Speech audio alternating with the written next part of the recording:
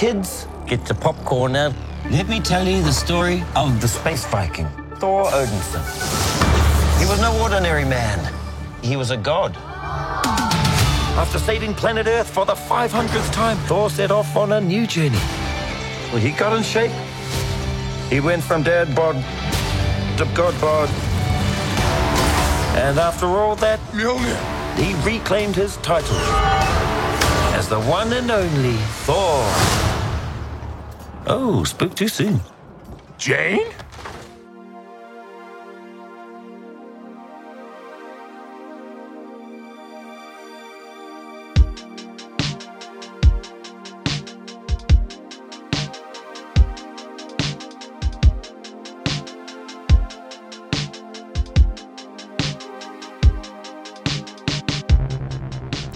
Hello, everyone. Welcome to the Weekly Reel Podcast. My name is Jeremy. And my name is Ken. And we're going to be talking about Thor, Love and Thunder. Actually, my most anticipated movie of the year besides The Batman. And let's see if it lived up to the hype. But before we get into that, I want to introduce a familiar face to the show. Joash is back. Huge Marvel fan. Hey guys, what's up? I'm glad to be back. Yeah, Joash was last seen and last heard on our Doctor Strange in the Multiverse of Madness episode. So check that episode out if you aren't caught up on our MCU coverage. And so he did such a really good job here. Well, in truth, we actually had someone else lined up, but then scheduling did kind of fall through. But Joash came in the clutch, I should say. It's okay. I'm a pinch hitter. Yeah. Yes, he is. And so, we were originally looking to see if we could get some fresh perspectives. But you know what, Joash, you're still probably the most knowledgeable MCU friend that I know. And so, yeah. Eric Fox knows more. That's true. Eric He Fox does have those breakdowns. We consider him a friend. Yeah. You know him, Eric. Yeah, Eric. Kevin knows more. Oh, man. But, Joe, just so that our audience can get reacquainted with you, I did want to ask you this question. It's kind of similar to some of the questions that Jeremy has recently been asking some of our guests. And so, Joash, which movie genre is your least favorite and why? Least favorite. That's a good question. I would say probably horror in a way, but okay. For me there's like a line between like thriller and horror, like straight up. Like for example, I love Stranger Things, but like stuff like I don't know. I'm not really into stuff like like The Conjuring, stuff like Conjuring, that, Exorcist, stuff like that. Yeah, okay. So like the thriller genre is a little bit more up your alley versus like some of the more like horror genre, like over the like Halloween, demonic. demonic, Freddy Krueger, Nightmare on Elm Street, something like that. Stuff like that. Yeah, but okay, I love Stranger Things though. Okay, I can see that. You know what? I think you and I have kind of that whole thing. I mean, I'm starting to kind of incorporate a little bit more horror because of this podcast. Again, Jeremy and I like started this podcast so we could expand our horizons, and so I want to say, in terms of genres, that I completely agree with you. How about you, Jeremy? Just out of curiosity. What's my least favorite? Least favorite genre, yeah. Oh man, I wouldn't say I don't like watching it. Maybe it's just I rarely seek it out. Is actually the fantasy genre. Oh, I rarely seek it. It's not that I don't like it. It's just for some reason it's like food. I don't really like Mediterranean food. Maybe it's like I'll eat it. I like it, but I don't necessarily seek it out all the time. What? Mediterranean food is amazing. I know. I didn't say it wasn't. I'm just saying like that. But he won't actively seek it. He'll like if you suggest it. It's like all right. It's like a craving. You know what I mean? Yeah. Yeah, I could see that. I think we have those genres too. Like for me, it would be I think it would be horror. I want to say like I'll watch a good horror film, but it's not like I'll actively seek it. Like I think the closest I've come recently is maybe even Black Phone. But even then, see, I still haven't seen it yet. So that should tell you like what lengths I would go to watching a horror film. Yeah, I agree with you guys though. But let's actually jump into our podcast ritual to get to know what you actually view on a kind of weekly basis. So you can mention a notable movie or show that you watched in the last week. Ken, you want to go first? Yeah, I wanted to kind of, okay, so I think I had a conversation offline with someone else. I think it may have been actually with Joash's fiance. It was over a text, on a group text, and we're talking about how we're watching like just random stuff like Stranger Things. Joash mentioned that, and I was, I think, mentioning that I've been watching a lot of really dark, heavy-handed content lately, and it's still continuing. And so I actively went out of my way to watch on Disney Plus the Baymax series, and it's like basically a bunch of animated shorts. I think they have, I don't know if it's like the full season that's out. I haven't really done any deep research on it, but without even trying, I've watched 4 episodes because they're only about 10 minutes long, and dude, it would bring me back to Big Hero 6, and I don't know, I just love Baymax, even though like some of the episodes are structured very similarly, but it's like they take place over different situations. So I recommend it if you're a big Hero 6 fan and a fan of Baymax. Yeah. Dude, like I've been trying to watch that show for a while. I forgot that it came out, and then so I'm glad you reminded me though. Yeah, dude, no time commitment. Again, without trying, it kind of had it in the background, but I would get glued every time I'd see Baymax on my TV, and then it was only like a 40-minute time commitment for 4 episodes so far. That's nice. How about you, Joe? All right, so I've been kind of rewatching this, like the spin-off series coming off of Better Call Saul. Like it's called Breaking Bad. I think it's pretty good, you know. That took me for a loop. I was like, wait a minute. Yeah. It's a really good spin-off show. I really like it. And in all seriousness, like, of course it's one of the greatest shows ever, but like I'm on the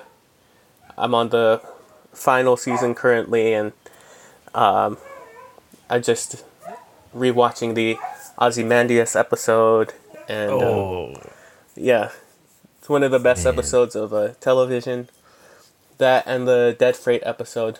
Yeah, along with Face Off and a lot of other, so many great things, and you know, there's a reason that it's regarded as one of the greatest shows, or maybe the greatest show ever. So, if anyone hasn't seen it, I just highly recommend it.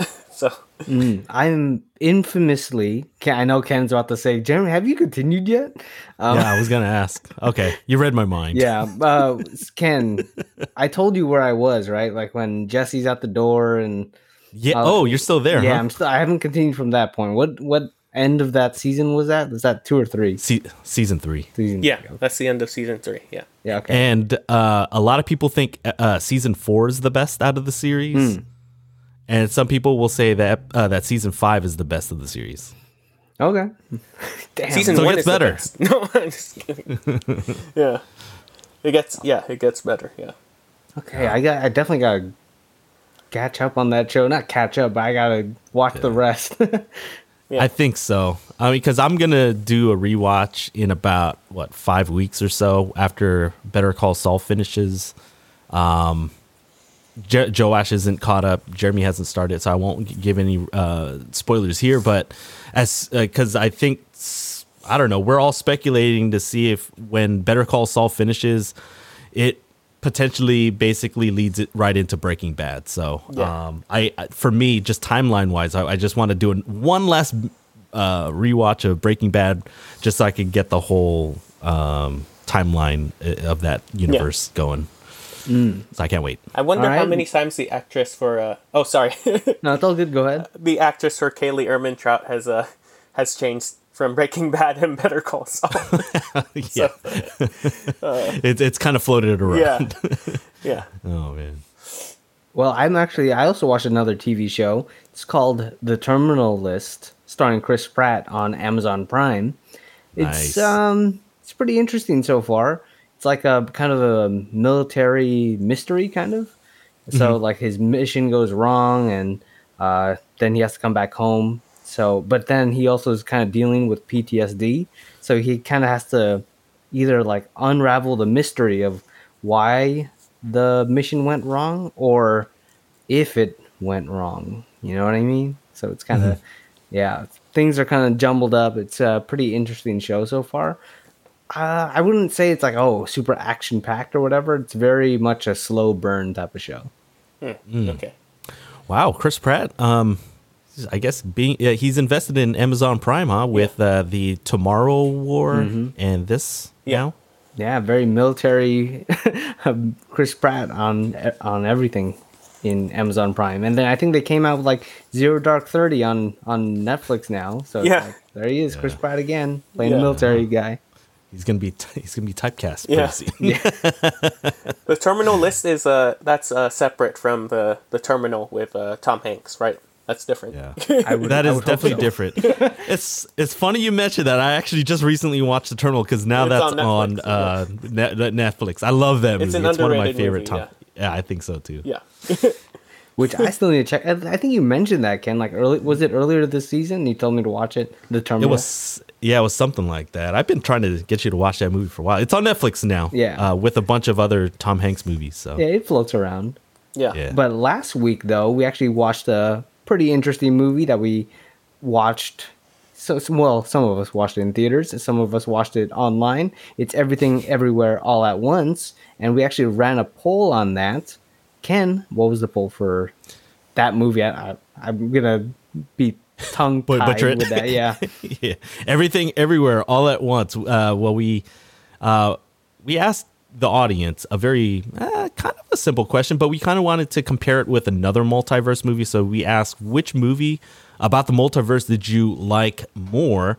Everything Everywhere All at Once or Doctor Strange in the Multiverse of Madness? And I guess I'm not surprised at the result. I am surprised at how lopsided it was because 78% of the vote went to Everything Everywhere All at Once. And so for me, going into this poll, I would have thought more of the MCU fans would have kind of evened out the vote a little bit more. I was thinking maybe it'd be like a 55-45 or a 60-40 split, but nope, 78% to Everything Everywhere All at Once. I mean, I'm not too surprised since that movie got like a super high score, like in the 90s compared to Doctor Strange. So I'm not too surprised, but yeah, I'm a bit surprised maybe with the numbers of the Doctor Strange fans didn't come through, I guess.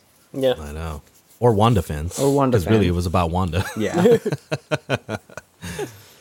But if you want to participate in our episode-related polls, you can check out our Instagram or Twitter. The polls go up every Tuesday. But today, we're not talking about Doctor Strange. We're going to be talking about Thor in Thor, Love and Thunder. Spoiler warning right now. Go see the movie. It's out in theaters. And then come back and listen to us and talk about all the spoilers. Maybe not all the spoilers. We forget stuff. But talk spoilers on this show. So go watch it. So, just a little quick recap. Thor is on a journey to find himself after Avengers Endgame. But things get complicated when he meets his ex-girlfriend, Jane Foster, and they have to fight Gore the God Butcher, who intends to make the gods extinct. Ooh. Whew. All right. So, like I was saying, this movie was my most anticipated movie of the year besides The Batman. I'm definitely going to say whether or not it lived up to the hype, but the double feature where we ask me and Ken come up with a question. We don't know where we're going to ask each other, and Josh is here too to answer those questions. My question that I want to bring to the double feature this week is, how did you feel about Christian Bale's Gore? I have a follow-up question to that too, but let's leave it at that. What are your opinions on Christian Bale's gore, Ken? I actually liked it. I don't. I kind of wish that Taika Waititi didn't mention anything. I think a few weeks before the premiere of the movie about how he thought that it was the best MCU villain, and even though I didn't really believe him, I just didn't like how he put it out there because it then will set up expectations and will only set him up for failure. That being said, there were certain things that that were bleh about Christian Bale as Gore the God Butcher. At times, some of his scenes I felt ran a little too long, and it felt a little boring. Even though I loved his look, especially in the Shadow Realm, and I'm all for like individualism, where I think they were trying to avoid having him look similar to Voldemort, which is why they didn't chop off his nose or whatever.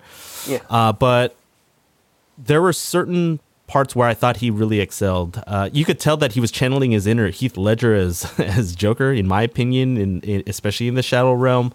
But like his overall motivations, they were believable, and I thought he stuck the landing at the very end when he had a kind of a change of heart. So, yeah, those are my thoughts. Okay, my follow-up question, giving Joash a little bit more time to think.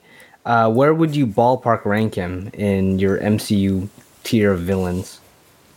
It's funny. That Number was like one. my backup question. Oh, yeah? Yeah.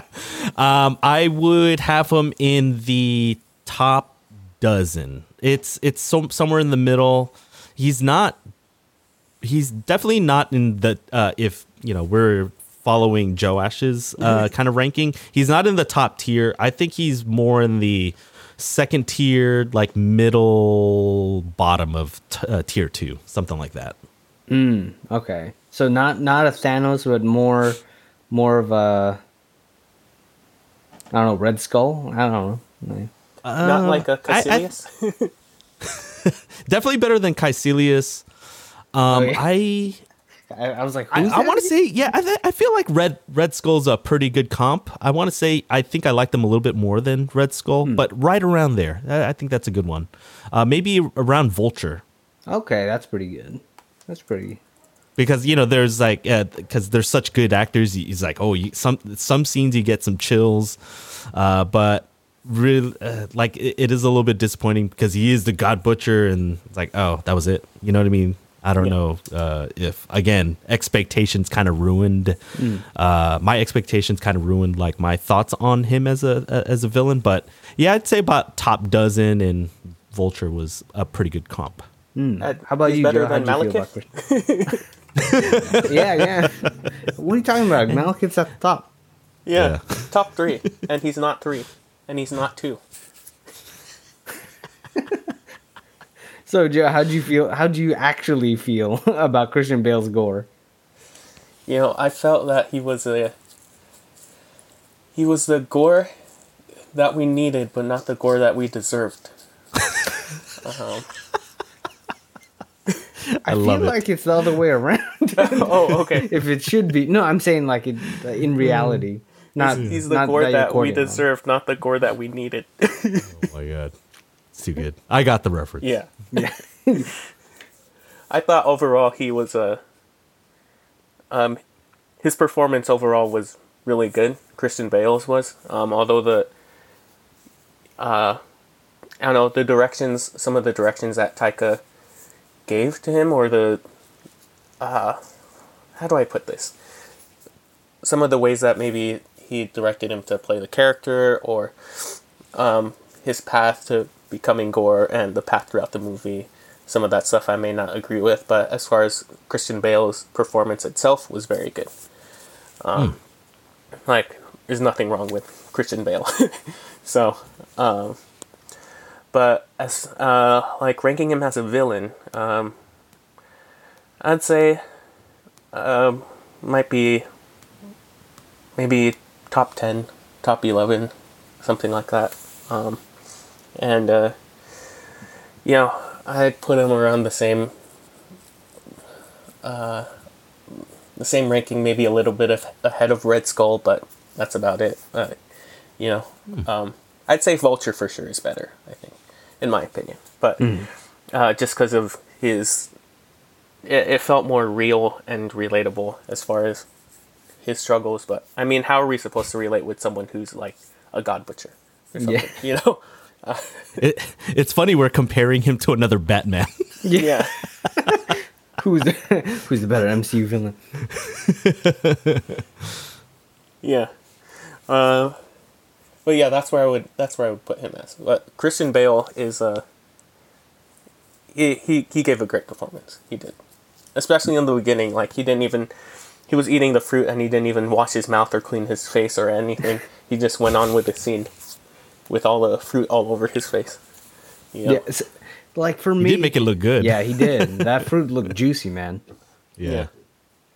For me, it was like half and half, kind of. Like the beginning of the movie, I really liked it. At the end of the movie, I really liked it. But something in that middle, I feel like it was the tone of the movie is what kind of screwed up the villain. I think it didn't really match the first and end of the movie.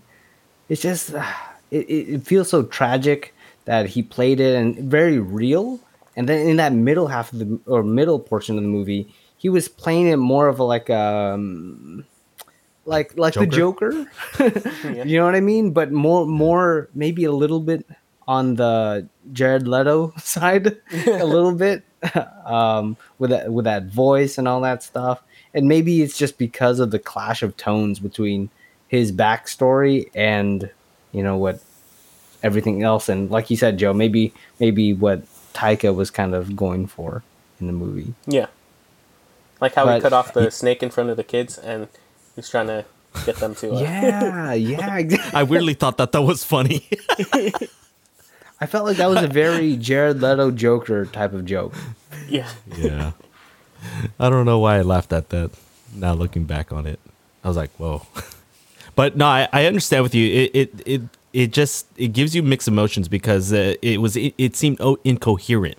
And I think if they would have played it a little bit more serious, or I don't know, I think it would have given Gore the God Butcher, it would have made him more menacing and more feared. But I think they could have just kept him one tone, and then it would have adjusted the tone of Thor, Valkyrie, and Mighty Thor. Basically, for the majority of the beginning of the movie, it's more jokey and stuff, and then they could have used that middle section, especially in the Shadow Realm, where they could have. I don't know. They could have been more scared, and even though he was trying to do the whole psychotic Joker thing. I don't think he needed to do that. He could have just been like more scary Gore the God Butcher. They did a lot more of talking than showing for Gore. They should have showed, like they've been saying, oh, Gore keeps killing all these gods and all that stuff, but it's like we never really see him do it besides the beginning of the movie. And a few clips in the just a videos montage that were too. Yeah. Of the aftermath. Clips, yeah, the aftermath, and I would have liked to see maybe one, maybe two quick scenes of him actually going up to a god and like killing them. Mm-hmm. But maybe it's a bit suspicious to me that they made this movie an hour and 59 minutes. Basically, I think they mandated it to be 2 hours max, and something about it does feel like it was rushed. Mm-hmm. I don't like that.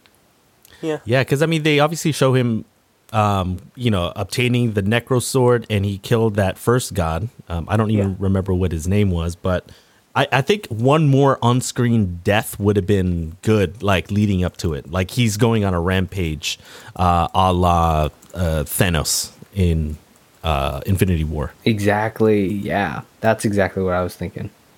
Mm-hmm. So for my half of the double feature, I'm only because I'm really glad that I prepared a second question, because the question I had was very similar to Jeremy's. But Jeremy, I'm sure you'll recall during our MCU rewatch, to put it nicely, We thought the Thor and Jane storyline was a mixed bag. And so my question to you both, and Jeremy, we'll start with you, so it'll give Joash a little bit of time to kind of think about it. Jeremy, how did their dynamic in Thor: Love and Thunder affect your views on their relationship as a whole? As a whole, I don't know if it completely like redeems the previous movies. I definitely think it was an improvement, just because they weren't so like, oh, he's a god and I'm just this scientist or whatever. It's they felt more equal to each other, and I felt like that was more appropriate in the way that they looked at each other. It was a bit silly, the montage, but it was supposed to be so, and I found it funny. So it was in that same vein of what was like Thor doing during like Civil War, and like with Daryl. Daryl made a cameo. Yeah, he did. Yeah. And so I enjoyed that, but I think it was an improvement. I wish the dramatic scenes actually hit better, but I think that's everything. All the dramatic scenes in this movie, when it tried to get serious, it just couldn't for some reason. I think because they were trying to rush everything. So, yeah. Which scene kind of disappointed you? I mean, in terms of the dramatic scenes that you were talking about, like which one in particular are you thinking of? The one I was thinking was when they're on their way to the Shadow Realm and they're both, or Thor went out there, he petted Stormbreaker for a little bit. See, it's like that little thing where it's like this comedic scene where he like pets Stormbreaker, feeds it beer or whatever, and then I love that. I mean, it's nice, but then when you follow it up with a very dramatic, oh, I have cancer scene, it's like, how am I supposed to feel about this? You know, maybe that could have worked, that joke, and then followed up by something very serious if you had time to kind of do the ebb and flow of the dialogue. But it felt like it's like, oh, we're just jumping from bullet point to bullet point. Okay. Joe, so do you think their dynamic in Thor and Love and Thunder, do you think it kind of redeemed their whole relationship that they, I guess, established in Thor and Thor the Dark World? I feel like it did, honestly. Because we didn't get a great insight, I feel, into their relationship in Thor the Dark World also. And then it just cut off when we got to Ragnarok without really any explanation as far as other than just them splitting up. It was a mutual breaking. Yeah. Mutual it was dumping, a mutual yeah. breaking up. Yeah. Mutual dumping. Yeah, that's what it was. Yeah, and so I feel all the flashbacks to their relationship and everything that happened with that they showed in this movie. I felt it helped make things a lot clearer and put the pieces together and sort of redeemed their relationship and made it make more sense to me. So yeah. I appreciated that, how they went back and they touched up upon that. Okay. Well, was there one highlight that you really liked that was featured in Thor: Love and Thunder with both of them? Was there a particular scene where you felt like their chemistry kind of shined? Yeah, it was when they get back from the fight and in the Shadow Realm on that planet, and and she's in the hospital bed, you know, and they're just there talking to each other, and you know, him telling her that, you know, the hammer's killing you, and that he can't Thor saying he can't lose her, you know, because he loves her, and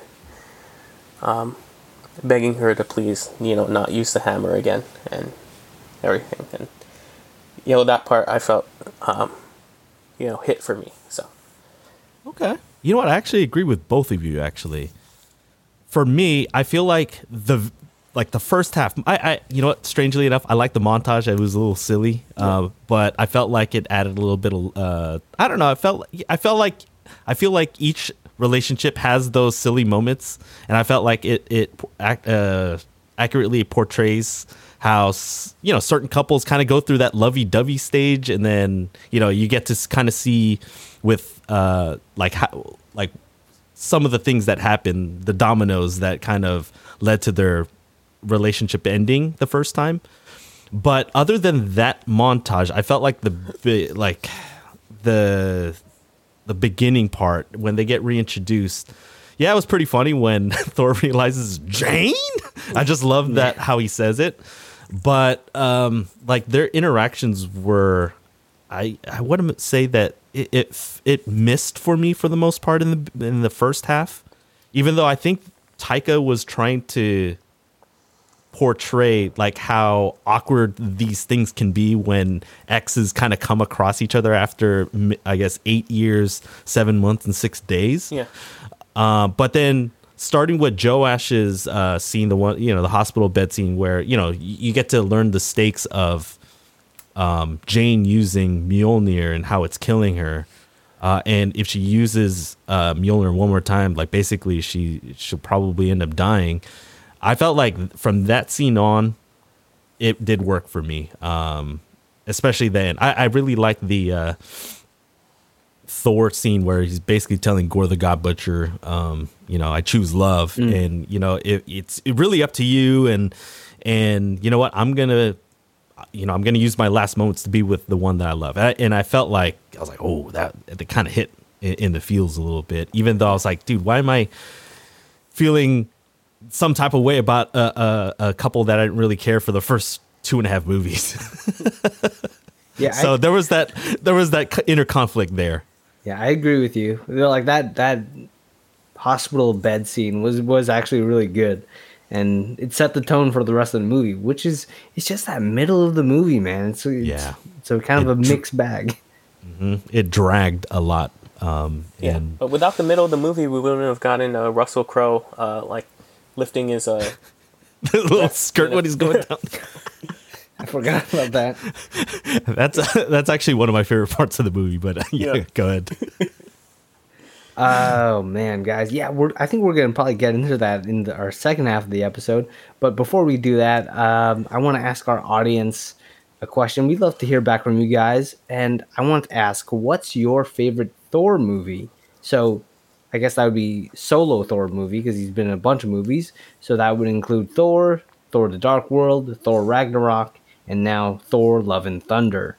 I guess this is a spoiler, or I guess I'll tease it a little bit, that we're going to be putting Thor: Love and Thunder in our MCU ranking near the end of the episode. But that's just a little teaser for later. Ken, if they want to find us or tell us their answer to that question, where can they find us? Well, they can send us DMs or mentions on Twitter and Instagram at Weekly Reel. Also, we have a Facebook and a TikTok at Weekly Reel Pod for the TikTok. But if you want to send us a more, detailed answer, you can email us at weeklyreelpod@gmail.com. Yeah, guys, I'm looking forward to the second half. We're going to get into more of these scenes. But before we do that, let's take a quick break.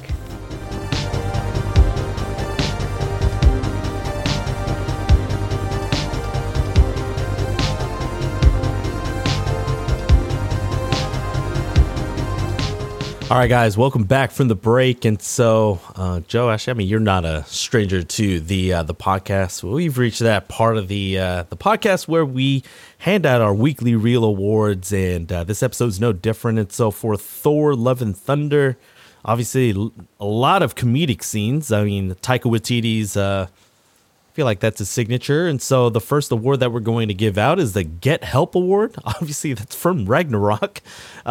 So I feel like it's fitting to start off this episode, or for the Weekly Reel Awards. And so, Joash, who would you give your Get Help Award for favorite comedic scene?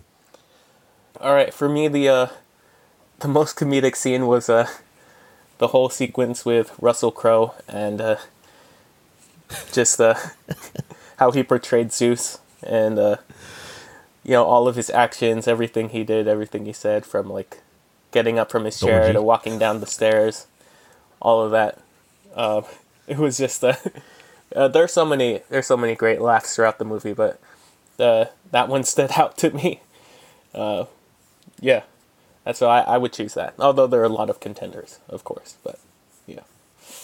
Yeah, I feel like just literally him walking down the stairs and holding up a skirt, just like that visualization, especially since, when you think of Russell Crowe in those, I guess that time period, you're thinking Maximus from freaking Gladiator, and this is a complete 180 from that. Yep, I was like, Maximus, what happened to you? Oh my God, it's too good. That scene wasn't it a bit weird. I don't know if you guys noticed it either, but remember when everyone's gonna remember. Zeus flicks Thor's robes off, and everyone like faints or like passes out, right? Yeah. And of course, that's like a funny gag and all that stuff. But then in the next shot, after kind of reacting, everyone's just back up on their feet. I felt like that was a really weird like edit. Yeah, they're just like saying, oh, okay, they just, I guess, just stood up. Yeah, I mean, it would have been nice if maybe you could have shown like maybe someone may have already been up, but maybe some people are coming too, and then they're trying to get up, and I don't know. There was that weird disconnect. I was like, oh, they're just back to standing all regal like again. I do remember that scene. Oh man, well. Jeremy, do you want to reveal what your winner is for the Get Help Award? Yeah, mine's actually going to be when they have that town hall meeting after the attack in New Asgard. And then they're all like just hanging out there trying to figure out a plan, how to save the kids and all that stuff. But I like when Thor is trying to like get Mjolnir. Like I think Jane's just kind of standing there talking and all that stuff. And he's like, come on. Like, come to Papa and all that stuff. And then, like, Stormbreaker slowly comes into frame. Oh, there you are. Oh, there you are. See, that was, like, one of the times that joke really worked for me. But then, over time, the joke did get a little old. But that was the time where it was at its peak. Yeah, I think so too. There was definitely a law of diminishing returns with that joke. It was funny in the beginning, especially with Stormbreaker being a little bit more temperamental and playing the jealous weapon to the axe Mjolnir. And so, yeah. It's a complicated relationship. Yeah. I'm surprised. I have two, and I'm surprised you guys didn't mention both of them. One quickly. This is not my real one, but dude, in the beginning, this is how I was like, dude, this movie's gonna be really good. When Thor is summoned in the beginning, the opening battle to help them win the battle, and dude, specifically that one part where Thor, he's got two of these like I guess speeders coming his way from opposite directions, and him like doing the whole. You would think that he's gonna like destroy him right away, but no, he just does this weird splits thing and has both one, and he's got this real intense look, and then it just pans out, and I'm like, I lost it when that scene happened. And then dude, even like a little bit later after that, when he does a spinning kick on that one thing, I was just like, dude, it was classic 80s or 70s like martial arts or something like that. I'm glad you brought it out. I'm gonna just jump in. I was like, dude, is this a Jean-Claude Van Damme reference? And then with the splits, right? I'm like, surely not. It's like, they're just going with the 80s references and all that stuff. Because they also played Only Time in the beginning. And that was famously used in a Jean-Claude Van Damme commercial for Volvo, also doing the splits. You should go look it up. I will now that you're telling me. And they used that song, and then they did the splits for that speeder thing, and then the roundhouse kick. I was like, I need Jean-Claude Van Damme now versus Thor. They should totally actually have Jean-Claude Van Damme as a cameo, because I mean, dude, if they can have freaking Sylvester Stallone be like a recurring cameo in Guardians of the Galaxy, they could do that in the Thor universe for sure. See, that's all I want. Yeah. Well, my real winner for the Get Help Award has got to be round 2 of the theater. We get Matt Damon back as Loki, Luke Hemsworth back as Thor, Sam Neill as Odin, and then Melissa McCarthy as Hela. Dude, just like the sequel where they just reenact that one scene in, I guess, was it Norway? Or no, wait, what's the city? They Wait, they're recreating New in Tunsberg. Oh yeah. Right. And they just reenact the scene where Odin dies, and they did the gold sparkles, and then you get Matt Damon spraying his face so that he looks no, and then you get the whole like wardrobe change. You get the Mjolnir throw and subsequent. Dude, the whole thing was so it's so good. It was pure comedy. Yeah. Did you guys like that one more or better than the Ragnarok play? I'd say equal. I think overall this one was better, but just because the Ragnarok one was first and it was totally unexpected, I think the first one had more impact. Like, I also like, to compare it to my favorite comedic scene, Town Hall Meeting, the way they introduce it with, Matt Damon is there, and he's like, oh, are we going to make another play? And all that stuff. Dude. I love how they had a second appearance. I love that scene. And they're just like all wearing their kind of Asgardian casual wear. Yeah. Yeah. It looked like they were trying to, be screenwriters or something. Yeah. Thespians. Thespians. Well, guys, let's get into our next award, the Avengers Assemble Award for Favorite Scene. Joash, who would you give the award to? I would say just, there are a few different ones for me that I really love. But I think I would say the scene when Jane is first introduced as a mighty Thor, when she comes down and is fighting with everyone, fighting off all the shadow monsters and everything, and the first thing you only see is Mjolnir just going around, and and Thor asks Valkyrie, "Oh, who's that guy?" And then she's like, "Oh, that guy. I think you'll like that guy." And then you just get Mjolnir just wrecking all of the shadow monsters and going all the way, like inches away from Thor, and then being called back to Jane. And then his reaction to Jane. Yeah. That was good.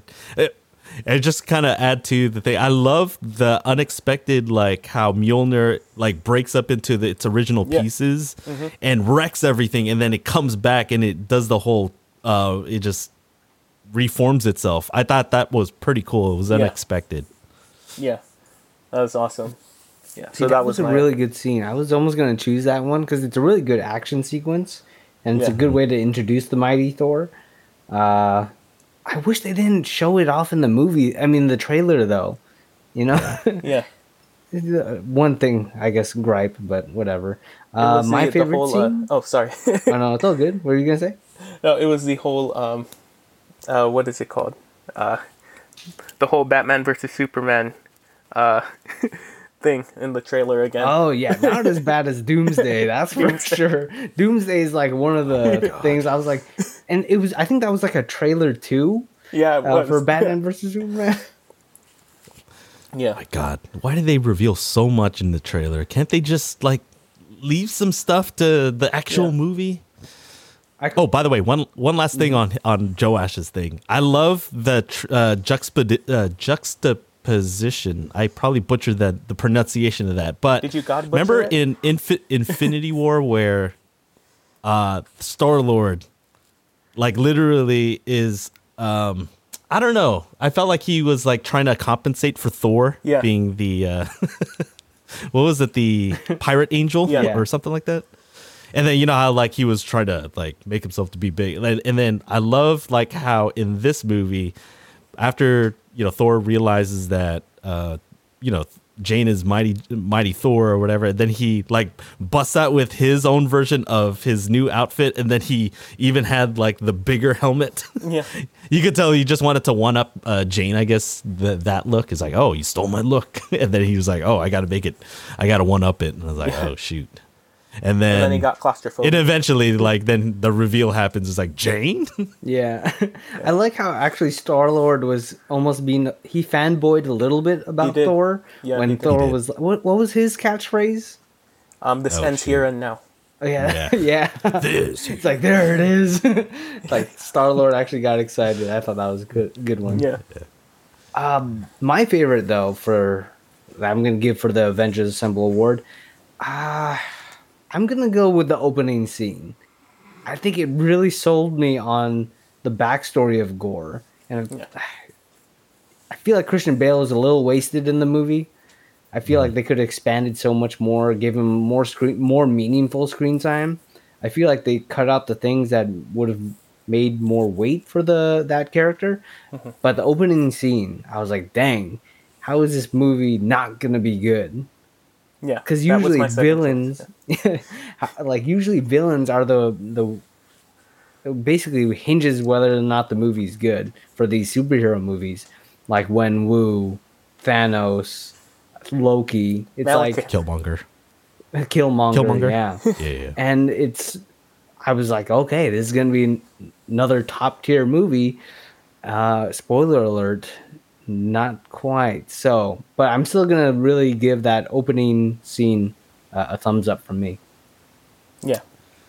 Okay, yeah, I liked it. It was a different way again. I like how Marvel Studios has been kind of playing around with their cold openers, and this one was actually a really good one, and because it was different, and you kind of get a peek into what ultimately his motivations were when they were revealed at the end. Because I'm glad you mentioned that, because my favorite scene is the very end.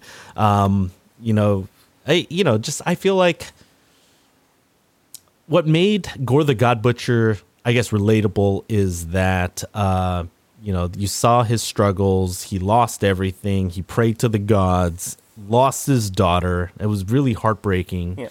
It was a really good opening scene. And they laughed at him. And then his rage and revenge drove him so much. And obviously, he was under under the what's it, not impression, but he was under the spell basically of the Necrosword. Yeah, that's you know what I mean? So he was corrupted, and so eventually, he got reminded that love really is like what his true motivations were because of his daughter and everything. And Thor reminded us, like, hey, you can do whatever you want. You're basically at eternity now. You can wish for her to come back. And even though it was more of a kind of a touchy feely type of scene or whatever, I felt like it worked a lot. I felt like it, even though that middle section that we've kind of ranted about, I guess, in this episode, I felt like it salvaged that middle part a little bit. It didn't salvage it all the way, but I felt like it did a really good job in landing the movie, which is weird because usually MCUs, especially in Phase 4 TV shows, they've had trouble landing like the endings of some of these shows. I love that. Scene. I want to mention something real quick, and I know you guys are going to probably agree with me. Was it just me, or when in that ending scene, and I think Thor was walking to Jane because Jane's like slowly dying and all that stuff, and we're all assuming that Gore is going to be like, oh, I want all gods to die, and Thor's walking away, and he's like, don't you dare! Are you turning your back on me? I'm like, it's like Batman. Like he used his Batman voice. Yeah. He went from Joker to Batman like real quick. Swear to me. Don't you turn your back on me? Yeah, are you turning your back on me? Hey, but I understood it was more Batman Begins than Dark Knight Rises. Yeah, he was not as raspy. It was a little bit more normal Batman. Yeah. Batman Begins. It was the good voice. I have no idea. I swear to God. Swear to me. Yeah, they should have used that again. I swear to God. I don't know where the Necrosword is. Swear to me. Where are the other trucks going? Where are they? Oh shoot. Okay. Well, anyway, let's get right back on track. Sorry, went off on that Batman Nolan trilogy tangent. Anyway, let's get right into our next award, the Why is Gamora Award for favorite quote. And obviously, this is Taika Waititi's specialty. A lot of one-liners, a lot of funny jokes. Joash, do you have a favorite or possible favorites? Yeah.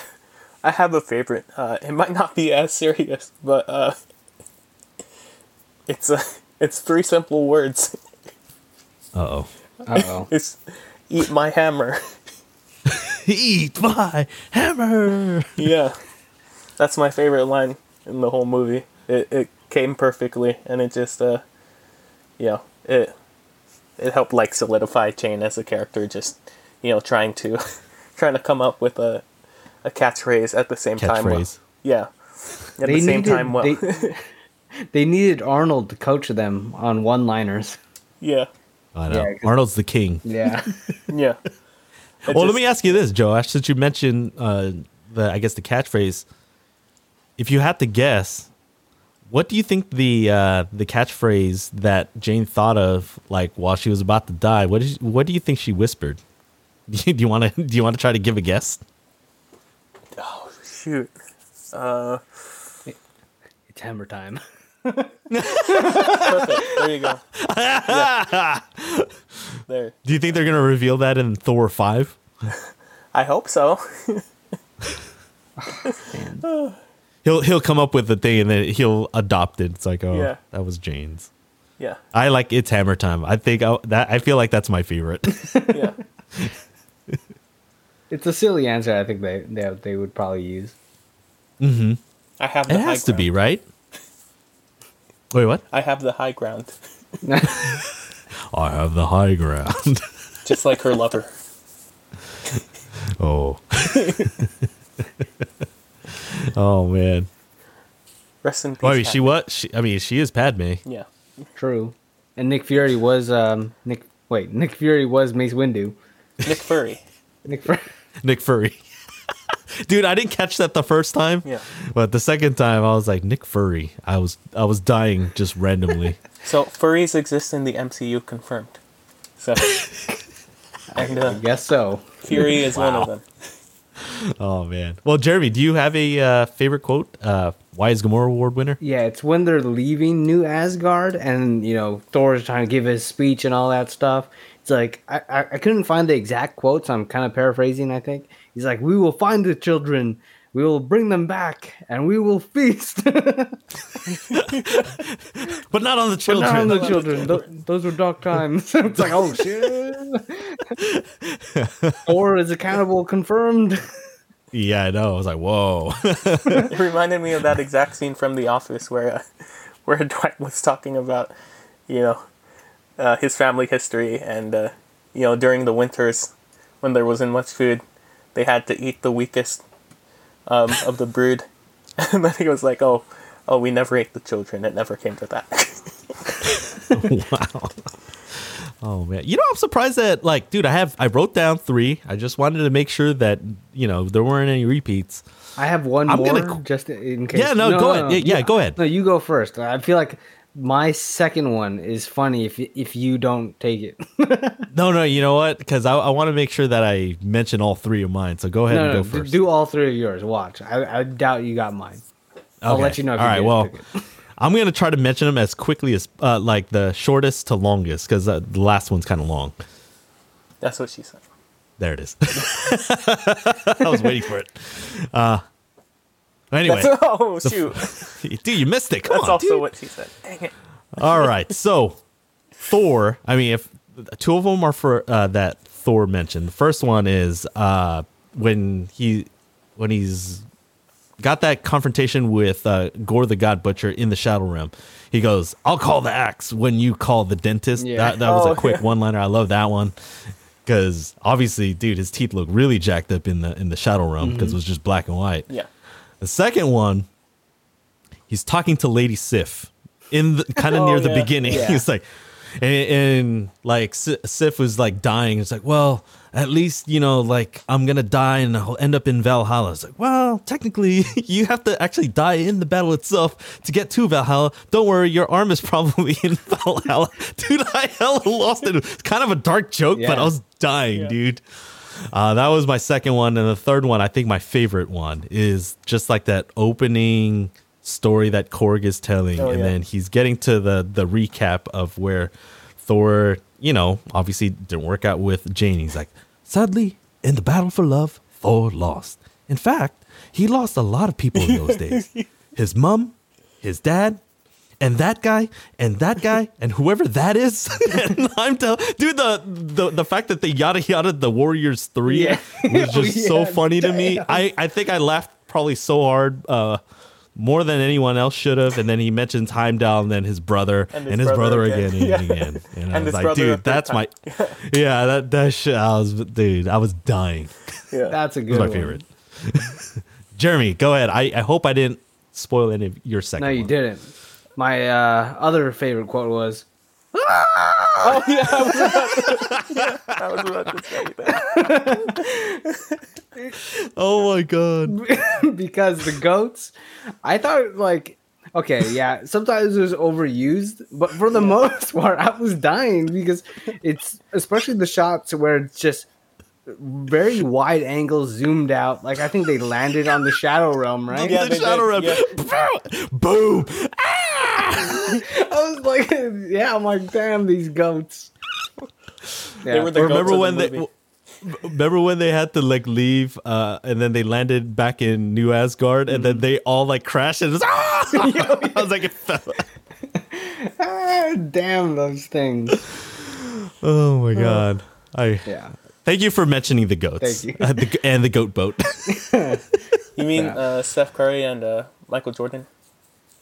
Yeah, exactly. I mean, certain people recently have called Steph Curry the second best player of all time. Yeah. I'm not gonna say I'm not mad at that. I don't think he's right, but I'm not mad at it. Anyway, let's get back into Thor: Love and Thunder. We have reached the part of the episode where we are guessing the Rotten Tomatoes score. So, current score is I'm actually up, and the Clubhouse favorite to repeat as champion, I'm at 32. Jeremy is close behind. All he needs is one first place and one last place for me, and he's right back in the thick of things. He's at 25. Andrea is at 14. And so since Andrea has not actually watched Thor: Love and Thunder just yet, so Joash, you're actually going to be guessing on behalf of Andrea. So what would you give your Rotten Tomato guess for Thor: Love and Thunder? First of all, I'm sorry, Andrea, if I mess it up. So I'll say 75. Oh my goodness, that's really close to my guess. But Jeremy, before we get to my guess, go ahead and give your guess. Man, I feel like it was hard, and I'm feeling like now that we tied, now that you said that, I'm guessing 72%. 72. Mm-hmm. Okay. I went a little higher than Joash. I guess 76%. So we're all pretty close. So let me go ahead and check this out right now. 69%. Love it. I was waiting for it. Hey, that would be Fitting. Yeah. And actually, that 69% is actually the closest, even though no one guessed it. Oh. At 356 reviews, Thor: Love and Thunder, still fresh, at 67%. Sorry, Joe. It's all right. Just two off. Yeah. 2%. But, I mean, and was it, Jeremy, you guessed the lowest. So you got 3 points. Nice. Correct? Yep. You're at now 28. What was your guess again? You 75, right? Joe. Joash? Oh, yes. Sorry. Yes, 75. 70? Okay, so you got Andrea a single point for second place, and I think I jinxed myself. I got third place. Dang it. And so we only have 2 movies left, Jeremy. Of the season. Things have tightened up. It is. What she said. Yeah, I was I am now. Oh man, my point. My lead just got cut in half. Essentially, it's 32 for me, 28 for Jeremy, and Andrea at 15. And so Jeremy still has a good shot at stealing the season 4 title. So, guys, last award. And, you know, with these MCU movies, I mean, it's only fitting that we do give out our I Love You 3000 award, where we rate the movie on a rating scale between 1 and 3,000. But with these MCU movies, not only are we giving our rating, but we are also giving a ranking. But in Joash's case, you know, we'll see where he puts it in his MCU tier because if you listen to our last episode on Doctor Strange and the Multiverse of Madness, he usually gives movie tiers and not actual straight up numeric rankings. And so, Joash, how would you rate Thor: Love and Thunder on a rating of 1 to 3,000? From 1 to 3,000, I was gonna give my regular 2070, but what does that equal to, by the way? I don't know, about 68.5% or something, rounded up. Rounded up. Okay, gotcha. Yeah, so I'll go with let's see, 23 out of 3,000. So 2,300. 2,300. I Okay. was like, I was about to say that was a really low score. Dang, you really hated it. No. I really 2,300. What does that equal to? that's what is that, Ken? 76.6%. Oh, okay. Okay. That was actually my guess for the Rotten Tomato score. So where would you have it for your, like, in terms of your tiers? You know, like tier 1 is Endgame, Infinity War, Civil War, Winter Soldier, Iron Man 1, stuff like that. And then tier 2 is stuff like Shang-Chi and Multiverse of Madness and things like that. So Dark World, yeah. Dark World's tier 1. Above tier 1. God level. Yeah. If Morbius were in the MCU, it'd be above that too. It'd be S level, S tier. So It's Morbius time. yeah, it's Morbin time. Morbin time. Yeah. Oh, man. It's too good. Yeah, so I would put it in tier 3 which is I would let's see. I would put it in around the same category as maybe Captain America 1, which I really like. Also Age of Ultron, which I really like too. And movies like that. So yeah. That would be it. Fair enough. I think I have a pretty good idea of where you got Thor: Love and Thunder around. Yeah. So it's probably like really in the middle, strictly in the middle, because I think this is now the 29th theatrical release of the MCU. So around like 15-ish. Yeah. By the way, Ragnarok is in tier 1 also. So just yeah, there you go. There you go. yeah. Thanks for reminding us of that the audience question. Just under Dark Good job. World. You're a pro. You're a pro. Jeremy, where would you what would you rate Thor: Love and Thunder on the I Love You 3000 scale? Well, this is actually not a joke, though. I'm actually giving it a 2070 out of 3,000. This is for real. Nice. I actually do give it a 69%. And it's just funny that Joash is here for me to give that score. Yeah. My updated kind of ranking, I got to update my full list. Now, I'm just going to throw out some movies where it kind of is. So at number 15 is Iron Man 3. Okay. 16, Ant-Man. And then 17, Thor: Love and Thunder. And then below that is actually Multiverse of Madness. Okay. Oh my goodness. Okay. Is that where you had Multiverse of Madness last time? No, it was actually higher, Multiverse of Madness. Yeah. I rewatched Iron Man 3. I'm like, this is pretty good. Yeah, I really like that movie. Yeah. Yeah. So it's a more Tony Stark movie as opposed to Iron Man, which I really like. Yeah. but he is Iron Man. Yeah, exactly. He is. Yeah, there you go.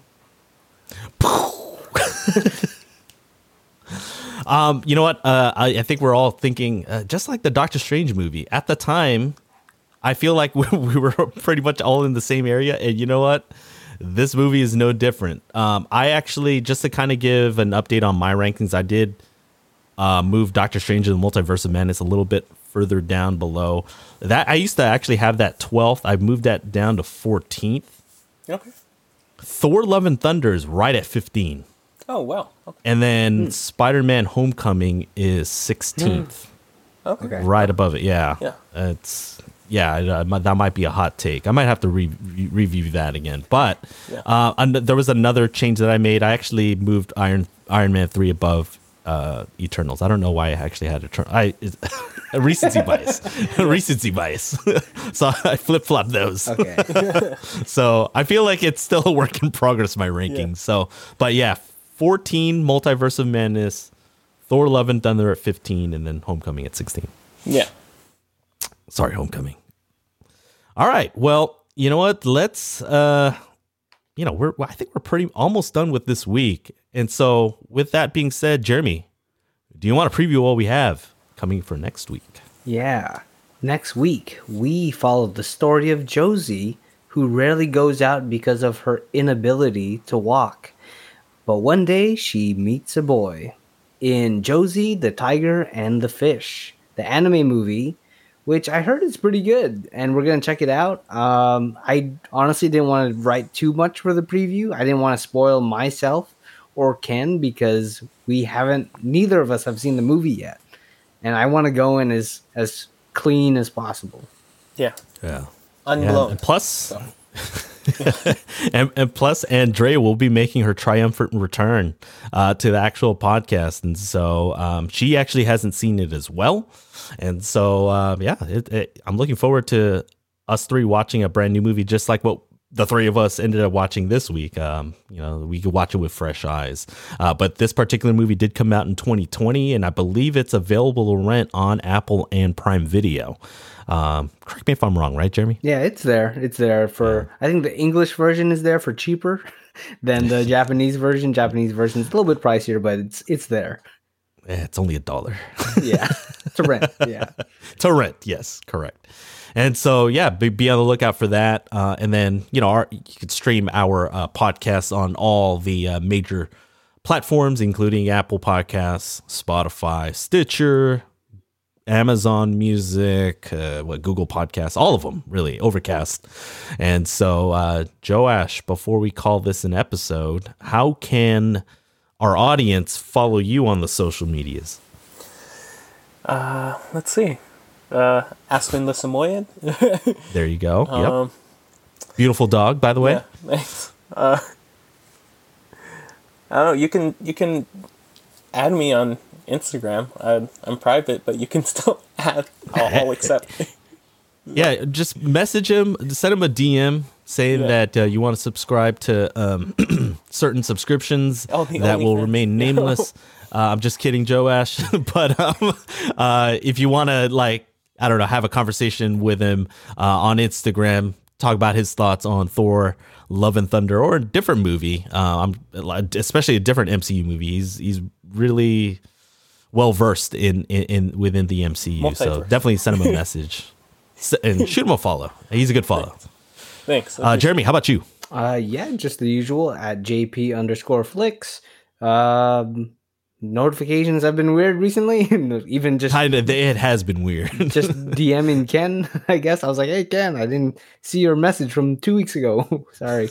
They just popped up. Yeah. So weird. Yeah. I've been having problems with Instagram DMs as well. So I mean, messages that I see come through and then they're just completely, I don't know, just MIA. Anyway, you can follow me on Twitter and Instagram at FreeKenA. And so guys, any final thoughts, anything that we may have missed on this episode that you kind of want to mention for Thor Love and Thunder? Dude, I was pretty sad. I didn't expect this, but I was like, man, they're really rushing the Jane storyline becoming Mighty Thor. I'm like, dude, she's already there and all that stuff. I guess it makes sense when now looking back, knowing that she's going to die, why they rush it. Do you think that Natalie Portman's Jane Foster will come back in the future, or do you think this is it? Joe, do you want to take this one? I have no clue, honestly. Would you want to see her back? Oh yeah, I would love to see her back. No, I would love to see her back. Yeah. I want to say that this movie kind of salvaged her character a little bit, and if they do some sort of Valhalla like I guess more of that, maybe a little bit of a crossover, since we're seeing a lot more of the afterlife. We saw it in most recently in Moon Knight. We've seen it in Black Panther with you know, oh my goodness, what do they call that place? The I forgot. Oh, you know Black what I'm talking Panther? about. Yeah. In Black Panther, yeah. Remember when they reconnect with the previous generations? Oh yeah. I think we have a weekly reel award named after it. I forgot, but you know what I mean. Ancestral They're plane? the Yes, the ancestral plane. ancestral Thank plane. you. You know, now Thor's, you know, showing Valhalla, especially with Heimdall. I feel like we're going to get a little bit more of a crossover between the living and the, I guess, afterlife. Possibly in Thor 5. I feel like she's dead, dude. I mean, I feel like she's gone. I don't think she's coming back. I want her to come back because I feel like it was very rushed, and I wanted to see, like, in the movie it was fast. So, but at the same time, I have a gut feeling that she's done. I like Mighty Thor. They built that statue just like Batman, and I think she's done. Sadly, You don't think they're coming back as Force ghosts? just mix all the universes. Yeah, exactly. Oh man. Well, anyway, guys. Oh, I have one if final there's thought. Yeah. Oh, you have another final. Okay, sorry about that. Go ahead. Hercules. Oh, Yes. Who was that Yes. guy, by the way? Not It's Roy Kent from Ted Lasso. Yeah, he's a iconic character in that show. I love the show. When I think I geeked out.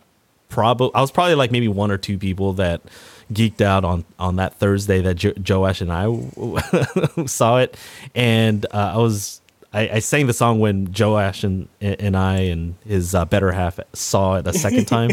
Oh, it was my third time.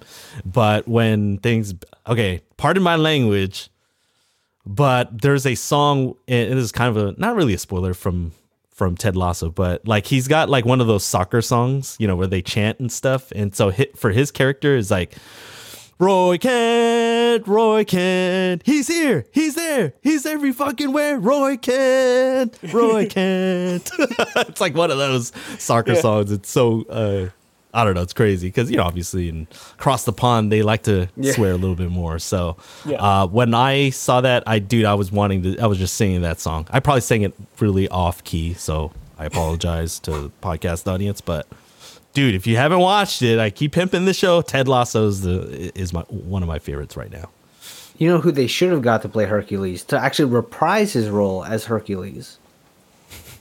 Eddie Murphy? Yeah. The Rock? Oh, Just yeah. kidding. Arnold Schwarzenegger. Arnold played Hercules in Arnold's first ever movie called Hercules in New York.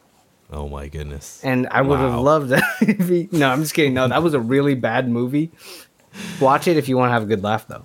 But I bet. I mean, because he's just coming off of being a bodybuilder, and so he's got like very little acting skills. I mean, he's like not very little like the best. English. I think it was 1962, maybe? No. Oh, shoot. How young was he? I think he was like maybe 20. Wow. Something like that. Wow. Jeez. I don't know. Somewhere around there. Oh, man. And with that, actually, do you guys have any more final thoughts? Sorry. No, I think that's it for me. How about you, Joe? I love the movie, even with all of its all of its ups and downs, its flaws. I still love it. Okay, wait. Actually, I just thought of one. So. Oh, good. Yes. So in the end, Gore does wish his daughter back. And then Jane dies and all that stuff. Why couldn't they just be like, "Hey, Gore, let's let you go to eternity, and let's not have Jane die." Or anything, and just wish your daughter back, and you'll be fine. Just let go of the necro sword, and all that stuff, and you could take care of her. I don't know. You wanted a compound wish, like multiple wishes within one wish. Yeah, but I'm saying like it feels like it was a kind of a big plot hole where it's like if they just could have talked it out that Gore wasn't really trying to kill all the gods, because in the end he just wanted his daughter back. So it's like, why wouldn't they just let him go to eternity. I don't know. I felt like some of the gods needed to go. I actually, now that you mentioned, I love how they were talking about, I think there was this line where it's like, why he's murdering innocent gods. I was like, no, these gods some of them are evil. But not the Bao They needed god. to go. Yeah. Not the Bao. not the bow. Yeah. Yeah. You never know what's actually inside a dumpling. I know. Ooh. It made me want to have a bow. Yeah. Not an animated one, because that'd be weird, but a real one. So good. Take a bow. Okay. Well, on that note, Joash, again, thank you for joining the pod. I know this was actually a super last minute invite. Thank you again for filling in. And dude, you killed it again in this episode. We're definitely really thankful to have you on board. Oh, it's always a pleasure for me. Like, I love being on, and it's an honor. So, thank you. Well, yeah, and you know that even though we're nearing the end of season 4, dude, there's gonna be an open invite for season 5, right, Jeremy? Of course, yeah. We always love to have you back. You're always one of our reliable guests here on the show. And it's like you're an honorary member now. I feel like I've been saying that to a lot of guests recently, but you're definitely one of those guests that's like always on the show. So always happy to have you here. Thanks. I appreciate that. I'm always happy to be here, and I'm available for future shows also. So yes. So obviously, we'll definitely let everyone know once Joash is available, especially next season on the Weekly Reel podcast. And so next Monday, again, just like Jeremy mentioned, check out our episode on Josie, the Tiger, and the Fish, covering another anime movie. It's our first one in a while.